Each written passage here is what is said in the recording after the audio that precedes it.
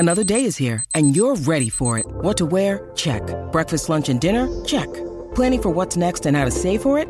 That's where Bank of America can help. For your financial to-dos, Bank of America has experts ready to help get you closer to your goals. Get started at one of our local financial centers or 24/7 in our mobile banking app. Find a location near you at bankofamerica.com/talktous. What would you like the power to do?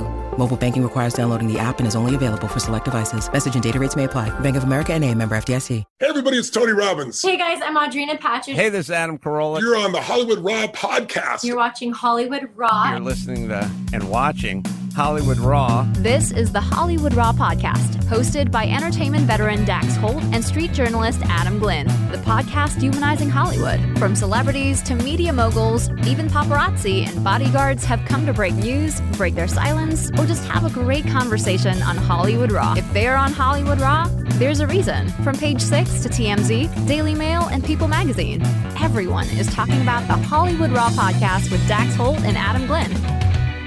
All right, welcome to the Hollywood Raw podcast. I'm Dax Holt, joined by my good buddy Adam Glynn. How are you, my friend? I'm good. The weather is pretty decent right now in New York City, so I'm just trying to take advantage of the good weather. So things are good. You know, things are good. Busy week here. Good. Well, I want to do something a little different today. We've never done an episode like this, but, with the passing of Aaron Carter, it got me thinking that we had a really fantastic interview with him a couple years ago, back in May of 2020, and I want to just replay it, and I want to kind of give our feedback, tell the backstory, how you were able to book him, what really went down, kind of our thoughts on this interview, because it was a great interview, and I know there's a lot of people that have joined our podcast since that and probably have no idea that he was ever on. But there's a lot of just gems in this interview that I feel like we can talk about and give our backhand knowledge about. And so I think this could be a really interesting interview, or interesting episode, I mean. It's just a weird thing. I guess, I know we have had two guests that passed away. Larry King, we were one of Larry King's last interviews. And then Aaron Carter. And then have we had anybody else that passed away? We had the autograph guy. Oh, that's right. One of our early episodes, we had one of the biggest professional autographers, this guy named Guy, who's like a legendary autographer, big dude, scary dude, who passed away in the beginning of COVID. So it's still come on the podcast, guys. We're not we're not jinxed. We're gonna kill you off. Yeah, but come on the podcast. We're not jinxed, but it's just weird. It's just eerie. But we want to just kind of. Aaron was an interesting guy. Came on our podcast, and we're gonna get into it. We'll get into the whole Aaron Carter stuff before we get into him. Let's read some reviews. That's like a tongue twister. Read some reviews. Read some reviews. Yeah. Just quick thank you to the people who have left them. This one comes from Edurghu, I don't know how to say that name. Amazing show, 5 stars. Thank you, quick and easy. Oh, I love that one. All right, what does this one say? Obviously biased, gave us 5 stars. I'm in, this show is great. I do hope there's some chiselers up in here. Adam is great too, but I like it.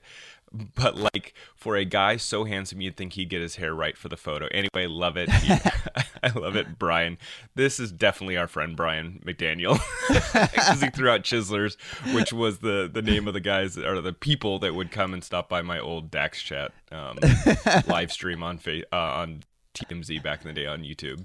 All right, what was this one? Last one comes from Cindy. Fun, real, and a blast to listen to. I'm so glad I found this podcast. I love going through their past interview podcasts. There's so much there, even when you dig deep. They're hearing the things that you've never heard before. Love the Spencer Pratt interview. I've listened to it at least 3 times. Bring him back for more. Aw. You know what? Maybe we should bring Spencer Pratt back. I love to have him back. We got to bring Heidi on. Too. Yeah, we got to bring Heidi on. She's actually come on eventually, so we got to get Heidi on too. But the reason why so let's get into today's episode. All right, thank you guys for the reviews, by the way. The guests we want to have on this podcast are people that are just interesting or unique. It's not like we're chasing down like the regular average Netflix or Bravo star. We want someone who's gonna talk shit, but not like shit. I mean, talking trash about other people. We want to just explain how the business works. Like if we're at a bar, like this is me and Dax have these conversations with people, like where it kind of breaks down the how the industry works, and we just kind of think you guys would like that too. And that's why we had Aaron Carter on the podcast, because we had him back. What was it, Dex? It was May 2020. May 2020. Yep. May 2020. We had Aaron Carter on, and the reason why we had Aaron on is we just thought he would be someone just kind of be non-filtered, and it wasn't really necessarily about him as much. It was more about the industry, and kind of we wanted him to, we felt in a conversation he'd be able to paint a picture of how the industry works. And that's how, like, the guests we have aren't your average podcast guests. We had, like, last week we had Steve Honig on, who's I don't think any podcast is having him on. That was the first interview in general he's done.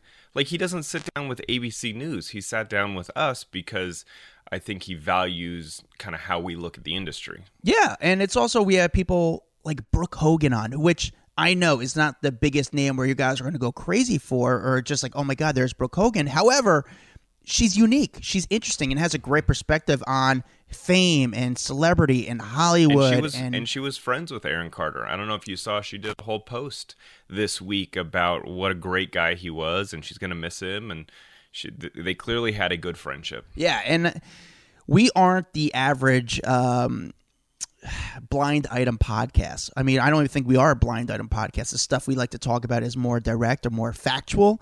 Blind items, for me personally, kind of run me. I feel like they're riddles that I can't figure out. However, I respect them. I understand there's a huge industry for them. I for our podcast, and I love our friends that do it. Don't get us wrong. Yeah, no, we love all the people that do it. That's just not it's not necessarily bread and butter. Yes, exactly. Just because in the industry we work on, it's kind of hard for us to kind of be involved in blind items when we are actually journalists. And what we do is we do a Wednesday episode, which is an interview, and then on a Friday episode we do the top 10 stories of the week. So now let's get back to Aaron Carter. So we thought Aaron Carter would be a really good interview. And I reach out to a lot of these celebrities via email, via Instagram. We don't have a booker by any means. So, the one thing that's good about having a blue check mark is that if I DM someone, it kind of goes to the top of their messages, their direct message. That's like the only perk of having a blue check mark. Well, don't get used to it on Twitter. It's going away soon. I know. Well, that's going back and forth. But I think that's like the biggest perk, which, by the way, going to blue check mark, Netflix is working on a documentary apparently that, a lot of people were paying to get verified, and they're kind of making they're bullshitting their way to get verified. And actually Instagram took away a lot of verifications, and apparently someone in Miami got caught kind of paying out other people because they're getting people verified, and it's basically become like the new Tinder Swindler or whatever, whatever that documentary was. Swindler. It's Tinder Swindler, about these people that are paying to get verified and how it all got cracked down. And that's the industry. That's happening. Of course, that's happening. People find a lot of weight in those blue check marks. And don't get me wrong, I was very excited when I got mine. Yeah, listen, it's very beneficial in a work reason. People kind of look, I run into people like, oh my God, blue checkmark guy, I see you. I'm like, yeah, it definitely does help out. But I reached out to Aaron Carter and I said, Aaron, I would love for you to come on the podcast, and the message was just like, we'd love to just kind of pick your brain, and kind of, it was more giving him a platform rather being, and yes, was he in the news for some interesting stuff? Did he have an OnlyFans where apparently he was getting naked on? Yes, but it was more to understand where he was coming from. And I just didn't know what guy we were going to get. Would you say the same for you, Dex? No, I had no idea I didn't know if he was going to cancel on us 6 times. I didn't know if he was going to just be an asshole, because we've had some big celebrities on here where the perception is one thing, they come on and you're really turned off by just their attitude, or like, why'd you come on if you're just going to be a dick the whole time? Yeah, right? Dancing with the Stars. We've had that. Who said that? But with Aaron, I was really surprised. He was not only in a great mood, he was on time, he was crazy friendly, and you'll see throughout this whole interview, the guy is just a gem. You know what I'm saying? You may not agree with his stances on everything or any of that, but he really genuinely came across as a nice human being. Yeah, I didn't know what to... I messaged a lot of people about coming on the podcast.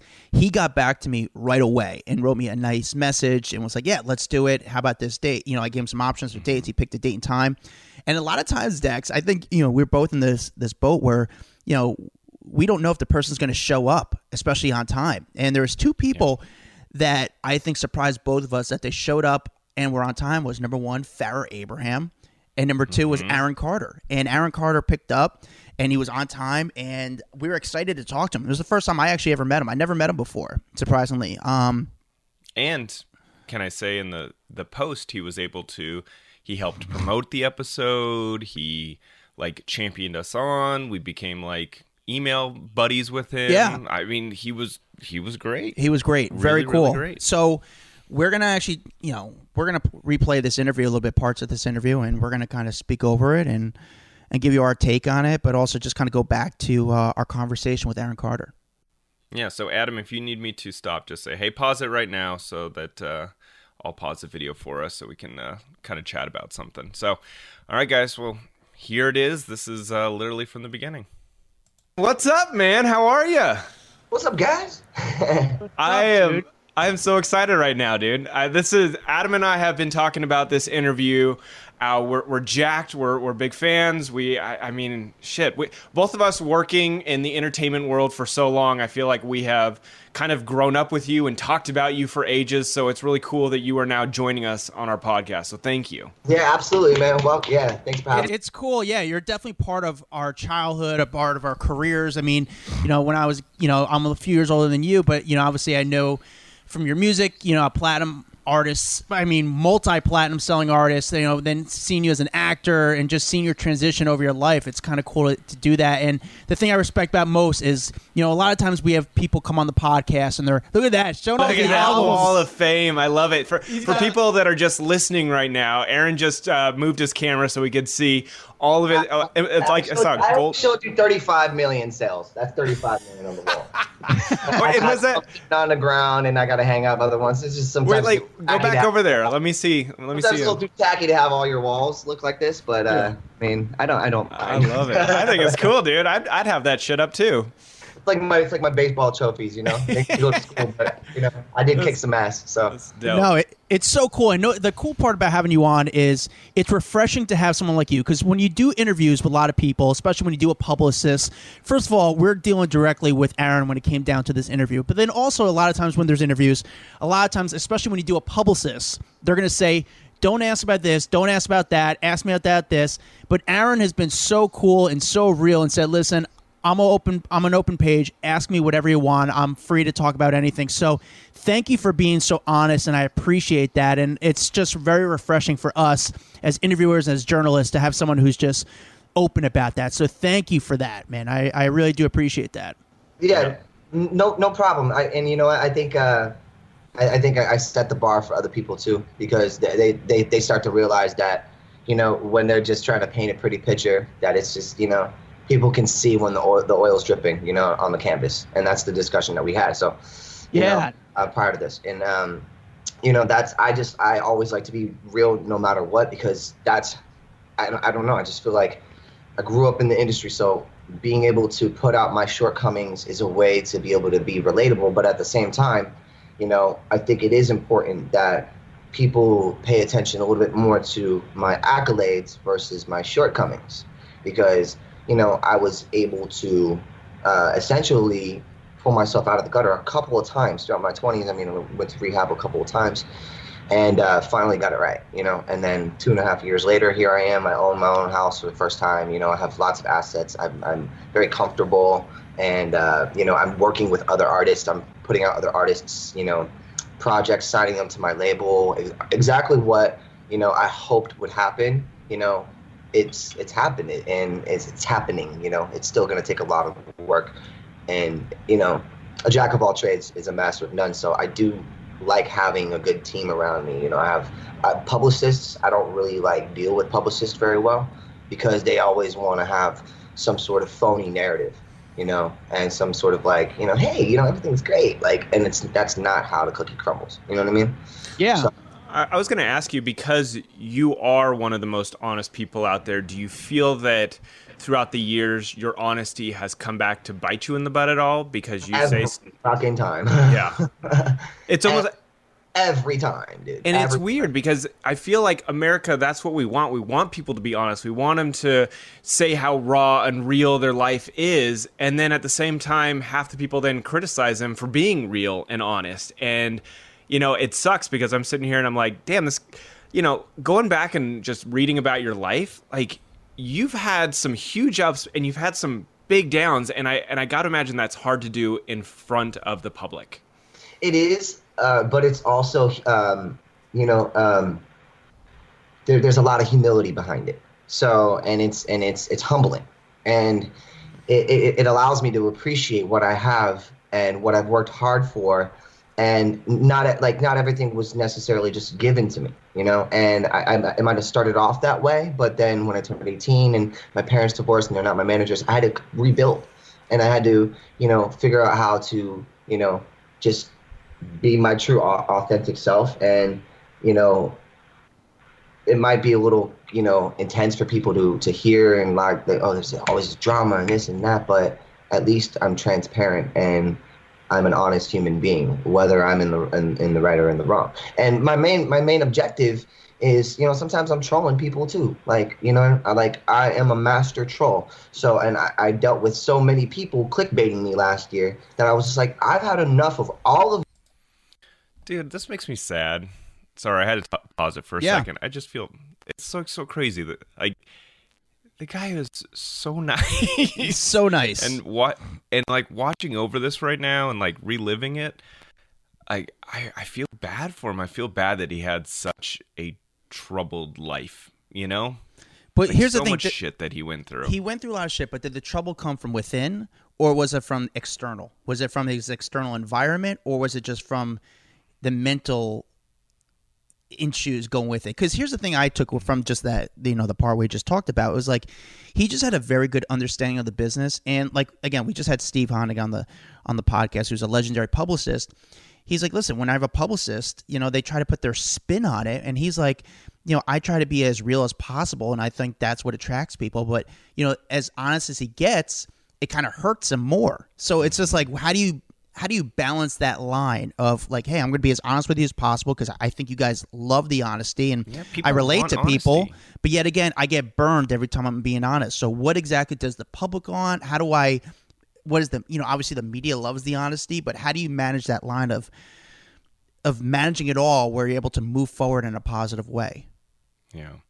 I'm going to fast forward just a little bit here because he goes on talking about trolling people, and so I'm just going to skip forward. We get to a question about just how he's being compared to Justin Bieber a lot, but how he kind of gets the shit end of the comparisons. So let's get up to here. In the industry, some people use you and they're like, okay, we're going to go after you. But then some people, because they're honesty, they kind of put them on a higher pedestal, and why do you think sometimes they come after you rather than, just an example like Justin Bieber for his mistakes? All of a sudden he does a mistake and we kind of praise him. But when it comes to you, they kind of go after you. That's a good question. Sometimes I wonder about that. And but sometimes there's a monopoly so that goes on in the industry. So when there's two people that are kind of alike, like me and Justin Bieber, sometimes there's, politics behind it where they want to keep one down to make the other one look better. So, and essentially that's what a lot of people have tried to do with my career, and is tried to like boycott it and discredit me or keep me shelved so I can make another, somebody else that I set the bar for, to be superior to me so that, look at the difference. You know what I mean? Like when I dropped my album, the Love album, Billboard did an article on me, and it was really nice, talked about, all that stuff. And then the next week later, they do an interview with Aaron Rosenberg, Justin Bieber's attorney, and one of the first questions was, how did you get Justin Bieber to not turn out like Aaron Carter? Wow. So, and then, or I produced a record and I come back 10 years or 15 years later after not having music, and then people are trying to discredit me. Oh, shows what good producers can do. Well, good thing I had a witty response for you. Well, good thing I'm the producer. Like, you know what I mean? Yeah. Whole thing. Yeah. Go ahead. Sorry, I didn't mean to cut you off. No. I was just gonna say my whole thing was is like if I was gonna come back out, I wanted to be a true artist and do it myself, and not have everyone else do it for me. And if I failed, the failure was on me. But if I succeeded, It's all you. It's me. Yeah. And Yeah. I could be like, you know what, man, I did it. Like I did the impossible. Like no matter what anybody said, dude. Before I did this music, and I had to release this music independently for people to see how popular I still am and how many fans I am, because I got 1 million streams or 3 million streams in like a minute and broke the top 50 viral Spotify charts as soon as I released it independently. And every label comes knocking on my door then. And I'm like, I remember all you guys in the last 10 years. Like, I've been coming to you with different music, and nobody believed in me as a producer. Nobody believed in me, and that's okay, because I'm a fire sign. I'm Sagittarius, so anybody that, like, you know, wants to, you know, criticize or discredit me in any way, I take that and I turn that negative into a positive. I'm like, all right, cool. Keep telling me I suck at it, and I'm going to get better. All right, I'm going to pause. This was one thing that I feel like was a constant narrative in his life, was the comparison to Justin Bieber. And I felt like it is true. The media does want to constantly pit people against each other, whether or not there is an actual beef there. You know, and I think you saw him constantly have to deal with that. And you could tell right when we asked that question, and if you're watching it on YouTube, you see his whole demeanor kind of change. Because he's like, all right, I got to talk Justin Bieber here, you know? And I think it's probably a stressful topic for him, because he was on top of the fucking world. Like, if you think back, he was more successful than his older brother at one point. He was Justin Bieber before Justin Bieber. You know what I'm saying? So I think that topic is kind of a little bit sensitive, but interesting nonetheless. Yeah, it's... I wish I had an answer for you guys, for the audience, like why the media goes against some people and then supports some people. I wonder. I wish I had an answer to why those things happen, and I don't. You know, I don't understand the politics behind it. I don't understand the narrative behind it. And it's sad, because Aaron Carter obviously came out years before Justin Bieber, but it was timing. You know, Aaron Carter came out before social media. Justin Bieber came out during the social media era. So the fans were able to kind of support each other and kind of come up together, and it started a community where Aaron Carter didn't have that community because there was no social media. And it's sad, because Aaron Carter, it's just sad. It just sucks. Mm-hmm. Bottom line, it just sucks. Like, but the thing is, I don't know if there's a solution, just because it was just a different generation. Yeah, and you know, besides the Justin Bieber comparisons, I mean, he made a lot of news because of that. But the other big topic was family. So I'm going to fast forward a little bit to where we start talking about his family, because his family life, I think, is maybe the most documented thing in Aaron Carter's life. Like, everyone was constantly talking about the family, the issues, the arrests, all of that. And keep in mind, his sister passed away, I feel like, in a bathtub. Didn't she also die in a bathtub? I think so. Yeah. I think they found her in a bathtub, and unfortunately, same with him now. And so, anyway, crazy, obviously. That won't be in here, but let's jump into where things went south with his family. Where did that all start? Because I know that has been really highly documented in all the blogs and everything that's gone down in the court. You know, like, where did things start to go south so much? Because you guys were so close. You guys did your reality show. No, Nick and I were never close. It just looked like that? Don't get it twisted, man. No, it's all good. I mean, like, sorry, because I have a little emotion about that. Yeah, like, of course. People think that my relationship started to go sour with my sister and my family last year. You guys are very wrong. Everyone, like, not you guys, but like everyone was very wrong. It started going sour when I started selling records. And my mom was with me all the time, and I don't know if there was, maybe, some issues with my mom being with me all the time and not being with them, on tour, and me being the kind of like highlight from my mom and my dad, because they never got a chance to manage the Backstreet Boys and my brother. So do you know what they did? In spite of that, they put me into the industry. I didn't choose music. It chose me. They put me into it. I was put into music school when I was like 6 and 7 years old, and I had a rock band called Dead End, and I was singing Nirvana, Bush, and like Glassjaw, and like punk music, and like Tom Petty. And then I get catapulted, and all of a sudden, boom, like I'm this little kid, and here I am jumping in the back of like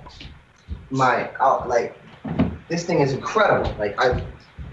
Like jumping in the back of my mom made this for me. Like jumping in the back. This was the first 250,000 units I sold, and this was in 1997. So you're saying that it was started just like either jealousy that you were getting the attention from your family, or just success when you had a sibling who was clearly very successful and you were starting to impede on that? Is that kind of what I'm getting out of it? I mean, I don't know. I mean, I've always looked up to my brother. So I always looked up to him vocally. I always looked up to him as big brother. Was he a tough big brother? Yes. You know, he was a punk. You know, and some little brothers, that's a typical story, you know, that's cool. But like, you know, I grew up and it's, you know, I don't know, you know, my brother kind of feels, I think, entitled that for the responsibility of my career, because I opened up for the Backstreet Boys.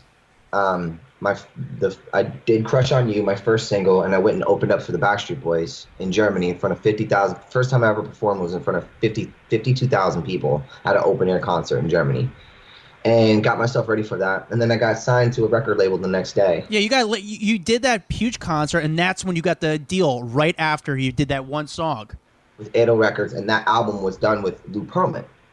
Yep. The guy, you know, that did all the stuff. And you know, I actually got some pretty cool news. Jason, Dad.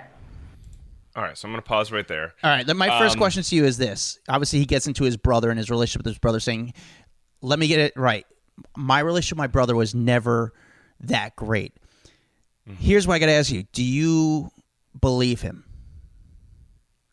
That the relationship was never great? Yeah, do you believe, like, because they had a reality show together, you saw them on TV, they're always great, but do you think there was some animosity between him and his brother? I mean, we saw that after, right, during, like, later on in his life, like, towards... I mean, I wouldn't be surprised if there was some issue with success, you know, and maybe both ways. I think, you know, it was probably hard for Aaron to watch his big brother become a mega star around the world, and I think probably reversely, it was probably hard for Nick to see Aaron become a mega star and almost outshine him at a certain point.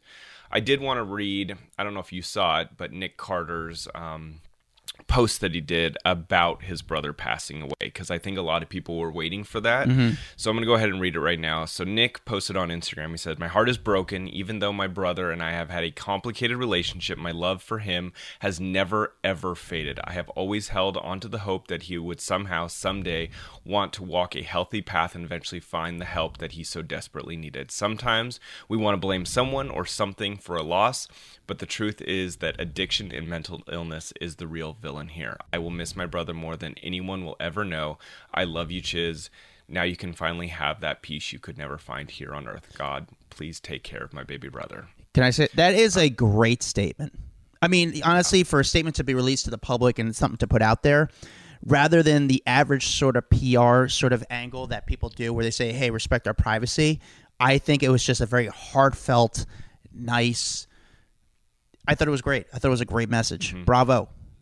No, he did a good job, and I think that he addressed the elephant in the room, because I think if he just said, love you, miss you, bye, you know, like, people would have been like, you guys didn't have a great relationship. Like, don't pretend like you did. And so acknowledging that there was a lot of issues between the two of them for many, many years, but at the end of the day, it's still his brother, you know? And so I just thought that was a really good statement. And whether or not it's, you know, it's his perspective. I think Aaron had a very different perspective of their relationship, and they're both entitled to that. So yeah.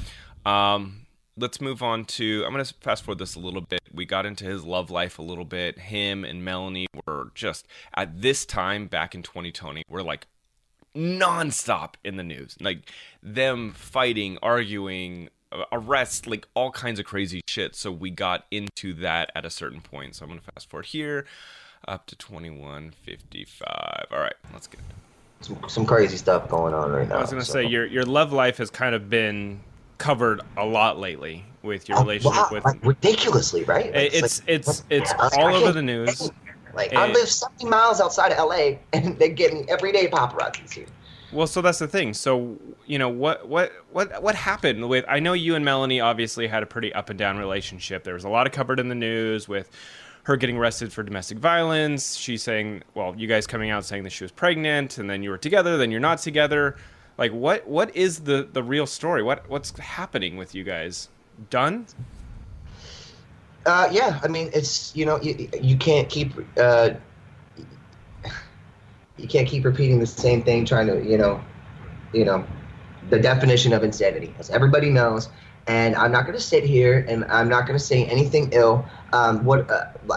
Do I have, am I upset? Of course. Do I feel taken advantage of? Absolutely. I felt like I was with somebody that didn't look me in my eyes, didn't communicate, wasn't real, wasn't organic, was doing things behind my back that she shouldn't have been doing, making promises she couldn't keep. You know what I mean? And then me forgiving and then trying to move on, giving a second chance, and that second chance failed. All right, so after the arrest and all that stuff, like the second chance, and that second chance failed because it was the same shit, different toilet. Like I'm not gonna sit here and you know, like, try to convince the world, you know, try to prove the world something when I'm already innocent. Like, I'm not a cheater. Have I cheated before? Absolutely. But I didn't cheat. I'm not a cheater. You know what I mean? So, like...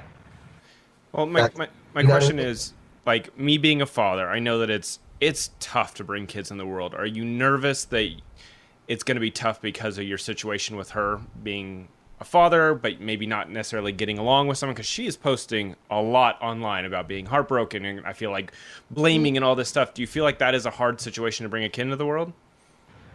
I'm going to make a great father regardless of the situation. That's a good answer.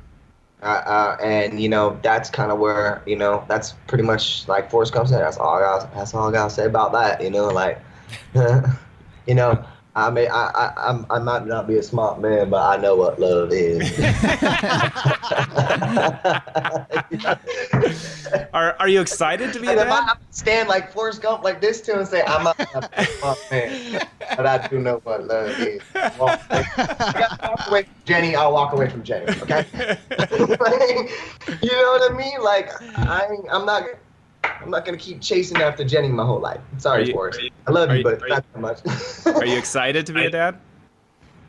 Like I said, I'll make a great father. And, you know, yeah, of course. I mean, like, if that's the actual situation, we'll see.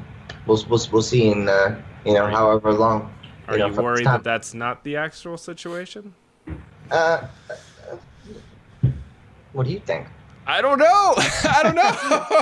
Well, that answer should give you an inkling. All right. Okay. Yeah. Absolutely. Yeah. So is that kind of what gives you fear? Is that what gives you fear, that you think that possibly that you might not be the father, that there could be someone else involved? You are not the father. Well, no, I was taking it, is she not even pregnant? Well, is that to stay in the picture, to keep you in the picture? I mean, that picture is out. Yeah. Interesting. The jury. The jury is still deliberating. The jury is still, yeah. They are still, you know, in their quarters and waiting to you know, find me in contempt of court again. So. Dude, I'm pausing it. He's such a funny guy. Fun, he's a funny, fun guy. Like, he's like, I enjoy his company. But even I would say we were talking about his current relationship, but how about like, besides this relationship, he's been with a lot of pretty big women earlier in their career. Lindsay Lohan, Hilary Duff. Like, it's just wild. He was the it guy for a long time. He was. I mean, he was a coxman. It's coxman. But then it goes into this relationship, which made a lot of news. It's sad because, listen, did he have demons? You know, from what we're hearing, we don't know personally because we didn't see it, but from what we're hearing from his inner circle, yes. Well, we know he did rehab numerous times. So he definitely had demons, yes. But when you talk to him, it's just like, you kind of fall for it in some ways, which a lot of times when people have those kind of issues, like they're good at, putting up a front or making you believe something else, and you really don't realize how bad those demons or issues are, because it's just... Well, you know what? We actually got into whether or not he was sober. Currently, right now, you are sober. Absolutely. I mean, how long have you been sober for? Depends on what you define as sober. Do I smoke weed? Yeah. Do I have a little bit of red wine here and there? Yeah. I smoke weed every day, but I'm an advocate for weed. I think that it's helped me get off of what I went to rehab for, and it's helped me have a balance. So, my vice is like cigarettes, coffee, and trying to switch up the green tea matcha instead, so it's healthy caffeine. Like, I'm trying to just take the steps to move, to keep that sobriety up, because I went to rehab for huffing. Yeah. So that's what I went to rehab, and I hid it from the public. I was so embarrassed. I was like, this is so embarrassing. Like, this is like equivalent to somebody who does smoke crack or does, it's no different. It was horrible. It was horrible for me. I was in hell. How did you get into that? Because I've always I've seen documentaries on people that do that, and I'm always interested to see how did that come about? That crazy ass girl on Intervention, yeah. Carrie Ann, what was her name? Peniche, Carrie Ann Peniche. Oh, that's my ex. Yeah, I thought that was she the one who got you in, or before that, No. I got into that when I was like 16 in Florida, just being adolescent kids. Like it was one of my siblings that got me into it. Wow. So, and then some fucking way I found a way to be addicted to it. I'm like, what? And I'm like, what the hell am I doing? And then the only person that was helping me was my manager, Jason, who's also my best friend. He's the only person like, dude, you're going to rehab. And I'm like, no, I'm not screaming and finding me in bushes and all kinds of weird shit, dude. Like I put people through hell, and I apologize to everybody that I'm not a believer in all the 12 steps, but making amends, and for your shortcomings to the people that you've hurt, like those steps, I agree with. So, and, so anybody that I did hurt, through those processes, I'm sorry that, I did hurt you, but it is a disease, and it's something I have to maintain on a daily basis. And, you can tell when someone's using when they're not, you can, by the way they talk, by the way they, they're able to interact with you, keep up with what you're saying. Like, I can go on, but I can also go right back to where the start is of what you guys were saying. Sure. How many people do you feel, because you're so honest, will blame you and say, oh, well, he must be on something because he's so honest, because he says things that most people wouldn't say when they're sober? Well, when you do that, when you're constantly trying to prove yourself, like what I've been doing, it makes you look guilty. Yeah. It makes you look guilty. So I got to the point where I'm like, you know what? I have nothing to prove to you guys anymore. Like, I've done it already. For 23 years, I've given my life to entertain and please people, and I love it. I love it, and I'm great at it. I got great at it because I had a vengeance and a vendetta to be like, I'm going to be the greatest. Michael Jackson did not give me his jacket and say, when I pass away, you are the king of pop, for no reason. I broke his Guinness Book of World Records with that first album I just showed you, for being the youngest male solo artist to have 4 consecutive singles in the top 10 Billboard charts at the same time. I beat Michael Jackson's record. And one of the songs was one of his old records when he was young, One Bad Apple. So, and he found out about that. And then, boom, he knew about me. Next thing I know, I'm 9 years old, hanging out with Diana Ross and Michael Jackson in Paris for Christmas, hanging out with Evan, skating. And, and then years later, he asks, me and my brother to come in to do a charity song called What More Can I Give? So tell me what more can I give? So it was a beautiful song. It's like one of his, and he brought in like Luther Vandross, Celine Dion, Usher, me and my brother, and like that was it. Beyonce and NSYNC, and that was it. But I got to be a part of that. But Michael saw a lot of himself in me, a lot of the family. He even told me, sat down, it's like, dude, he's like, be careful. Your family is a lot like my family, and I don't want you to end up like, with no family and feeling like, because that's what's going to happen. You got to understand, Michael was the youngest of his family too. When he came out with an album, you know, and it's like me last year when I came out, I'm like, yo, hold up, you ain't gonna test me, you ain't gonna do this. Everybody started attacking me. When Michael Jackson came out with Off the Wall first, right? Okay, I'm gonna pause it. I don't remember this part of our conversation, but really fascinating. Like, I don't remember him having a friendship with Michael. Like, I don't know, that just escaped my memory here. But now looking back and he's no longer with us, even more fascinating of an interview, really. Yeah. I don't know, the correlation, the connection between the two of them. It's just, it makes you just kind of think about what kind of star they were. For me, at least, this is from my perspective. It makes you think about what kind of star they were during their era. Like, for example, the Backstreet Boys, they came up during the TRL level. You know, TRL, Total Request Live, MTV, that era. So I just remember seeing the Backstreet Boys and NSYNC at TRL above Times Square, and there's thousands of fans took over Times Square. And now you see the Backstreet Boys, and they're just doing like Good Morning America. There's not crazy fans. There's fans there. And you see now what's that group with the BTS? BTS. And BTS fans are just going crazy, but they also have a crazy fan base on the internet where if you get a BTS video, like, people go nuts for them. So Aaron Carter, again, was just this guy that we didn't see what he was doing at his time, like during his peak. Like, here he is hanging out with the biggest stars in the world, whereas because there was no social media, it was just more private, where now, let's just say, you know, Post Malone backstage at his concert has everyone coming to go see him.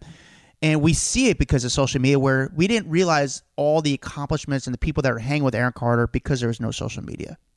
Mm-hmm. I mean, he was a legit star. People wanted to be around him. Massive star. People wanted to be around him. When you have Michael Jackson inviting you to partake in a group singing session, and there's 5 people there, Beyonce, Celine, like, it's nuts, man. Yeah. Really, really crazy. I remember one of the questions that we got into that I thought was really interesting, because again, when we had Aaron on, it was right after he got that big face tattoo, like the big one, not the one over his eyebrow that was a little smaller, but like the one that took up half the side of his left face. And I remember being really anxious to see what his answers, like, you know, what is the thought process behind putting a big tattoo across your face that's so visible? So I'm going to fast forward to us talking about think, that. by the way, when you get the face tattoo, that's the first, like, hey, something's going wrong, right? It's just like, dude, really? Like, well, even if there's nothing going wrong, getting a giant face tattoo, people are going to say, what the hell's going on? Yeah. You know? Yeah. All right, let me play this one. Yeah. And it was somebody that didn't love me, and that's why I got the neck tat first. So this came from that one. Well, you know what, dude? Actually, this came from another guy. Now getting into the tattoo, it's crazy because there's so much stuff to talk. You're such an interesting dude, and I really respect your honesty. Again, you know, when people start to see the face tattoos, which, you know, happened in the past few years, people start to think, oh my God, Aaron Carter is really, now he's gone, lost it. What were your thoughts, you know, when you started getting the face tattoos? What was your reaction? Like, did you think how people were going to respond doing it, or what made you decide to get the face tattoos? You know what? I've always talked about getting face tattoos, and honestly, like, I always get tattoos knowing the intention that I can get them removed if I want. Like, you know, they're not permanent like everyone says, but at the same time, my tattoos, they started off because I was such a little kid, like scrawny little kid growing up. I started getting tattoos all over me to like make me look like I'm tough. so people wouldn't like mess with me, like, and they stopped. And then I started getting into like my body being a canvas. You know, I have my piano here, so that's like I have a microphone here, like piano here, microphone here, like, you know, so stuff that like signifies me. And then I have the two doves basically looking for each other through my music. So that's like, you know, I'm trying to find the love of my life through that music, you know. So, but it's something that, so I'm a Sagittarius, but I'm a double Cancer moon. So, which means that I am very, very extroverted, but I am also I put up very, very big defense mechanisms, such as the Medusa on my face. The Medusa on me means don't look at me the wrong way, or this bitch is going to look you in the eye and turn you into stone, motherfucker. Okay? That's what that means. That means stop clickbaiting me, okay? Because I'm going to turn you to stone. I'm either going to sue you or I'm going to clickbait the shit out of you and ruin these blogs' reputations. So, like, I will tear them down single-handedly. Okay, I'm going to pause. I thought his answer was crazy honest, which was a defense mechanism. I got a tattoo on my face to make me look tougher. Like, I didn't expect that answer. You know what I'm saying? And for him to be so honest about it is, yeah, like, I just wanted to look tougher. I was this teenage singer that got crazy successful, but no one's going to take you serious, just like Justin Bieber. Like, people weren't taking him serious until he started covering his body with tattoos and making himself look tougher. Aaron did the same thing. He just got one on his fucking face. You know what? A lot of people do that. A lot of people, you know, we see Post Malone. We see a lot of rappers do that now, the tattoos on their face. And I got to be honest, when you see someone do that, it's like, man, they're really kind of going in on being cool. Like they're risking it all to be cool. And some people make it cool, and he did it, and it was a ballsy move. But it's like, hey, like, fuck it. I'm double downing on this entertainment industry, and face tattoos are sort of in. Would I get one? Absolutely not. Do I think they're going to stay in? But I get it from a entertainment PR angle. Mm-hmm. I don't know. It's wild. But you're right. When you asked him, like you said, that was the moment people were like, oh, Aaron's gone crazy. And he's like, no, I'm not crazy. I literally wanted a face tattoo, and I wanted to look tough. Anyway, just thought that was a really interesting part of this interview. And I'm gonna move forward because OnlyFans became another big topic because he was one of the first, I would say, celebrities, right? Like, legit celebrity to go onto OnlyFans and start up an account. And it was kind of surprising. Whereas a lot of other people that were on OnlyFans were models or people that were trying to get a name out there. He was one of the first celebrities to go start stripping. So we got in. What is it? Male. And again, male. And what I'll say, let's play the clip, and then I'm going to talk about this real quick. Well, I want to ask you something that's making a lot of talk on the internet right now.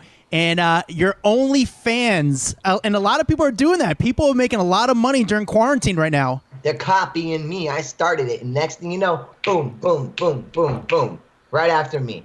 I did this side pose on my album, the Love album, 2 years ago. Have you seen Justin Bieber's new cover? Yeah. Yes. Okay.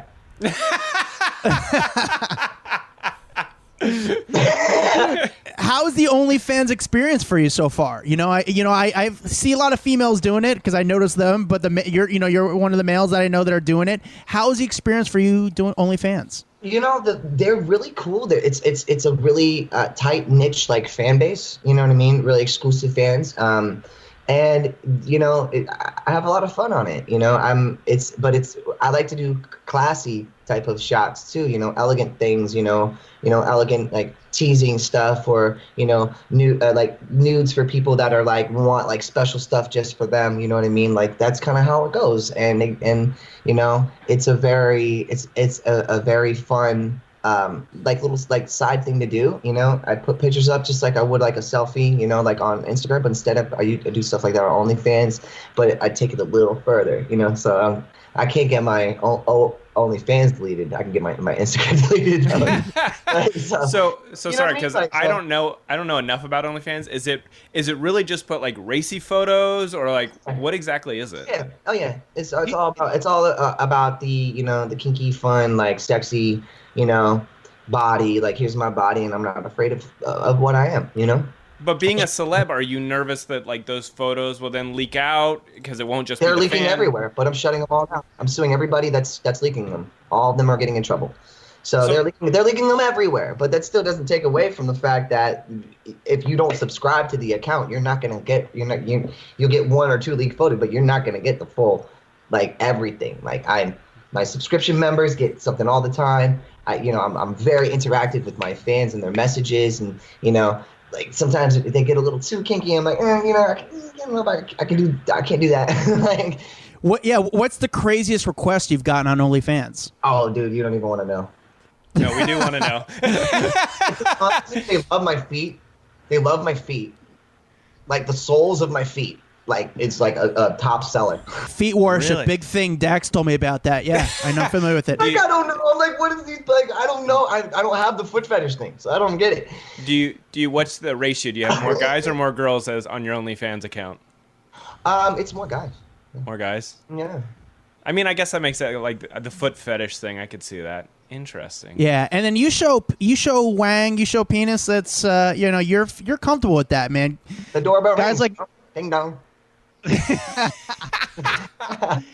Do you something like that though? Do you think even when you do an OnlyFans and you show your fucking penis, do you think do you think that kind of takes away from people taking you serious? Like, oh, I'm gonna, or it's just like, no, fuck it, I'm just having fun with it. Absolutely not, because no dick pics were ever released of me ever, or nothing like that in my life. So I feel like it's a classy way of doing it. And your shots are classy. I mean, Dax told me about them. Like, if they're sexy about them, they're, Yeah, no, I mean, they're dope. They're artistic. Like a MIDI keyboard on, like yeah, my element, playing the guitar naked, like, you know what I mean? Huh? All right, I'm gonna pause. a lot of penis. Oh man, what is it? A lot of penis. A lot of penis on his OnlyFans page, but I don't know. He's It's a fun conversation. He's ballsy, right? I mean, he's nude. Yeah, he's ballsy. absolutely. But I will say he was one of the first celebrities to kind of go on OnlyFans. As far, I don't know the people offhand, but he was. Now we see a lot of celebrities that are on OnlyFans, but he was one of the first people. And know what? In some ways, he was laughing to the bank because he was making a lot of money. He was making a ton of money. He's making a ton of Especially money. Being one of the first pioneers on there, like getting grandfathered in before OnlyFans really got super popular. I mean, I've seen people making just crazy money on that site. Yeah, he made a lot of money. He was very open about it. Again, honesty. He was like, fuck it, I'm going to just show my penis. And know what? I can't be mad at it. Like, he's just doing his thing. Like, he's doing his thing. And I respect it. Because at the end of the day, it's a business. And at the end of the day, the audience is getting played because they're the ones paying the money to see that. He's like, hey, I'm just giving you guys what you want, but you guys are funding me. Exactly. All right. And then the last topic that we really got into was whether or not he thinks he could end up having that positive relationship with his family. So that'll be kind of, I think, the last clip that we'll end up playing from this interview. They're artistic. Like a MIDI keyboard. I like to keep that to myself. Yeah. Yeah. Oh, interesting.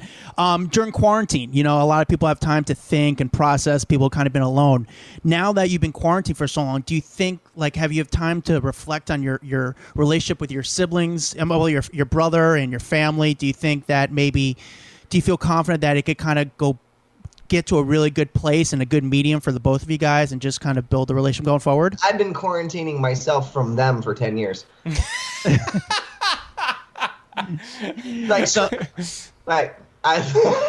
not kidding. Yeah. I'm not kidding. I've been quarantining myself from them for 10 years. Yeah. Yeah, no joke. So, the relationship with them is just peculiar. It's off. You know what I mean? Just be cool, guys. That's all I ask my siblings. Yeah. Stop. Don't make up a bunch of cockamamie bullshit about me, because you know who I am. You know I'm your little brother. So just love me unconditionally, and don't file restraining orders against me. But they did what they had to do. But it doesn't matter, because in a few months I'm gonna get my guns back, and then everyone's gonna move on with their lives, and I'm gonna get my way, and they didn't get their way. So yeah.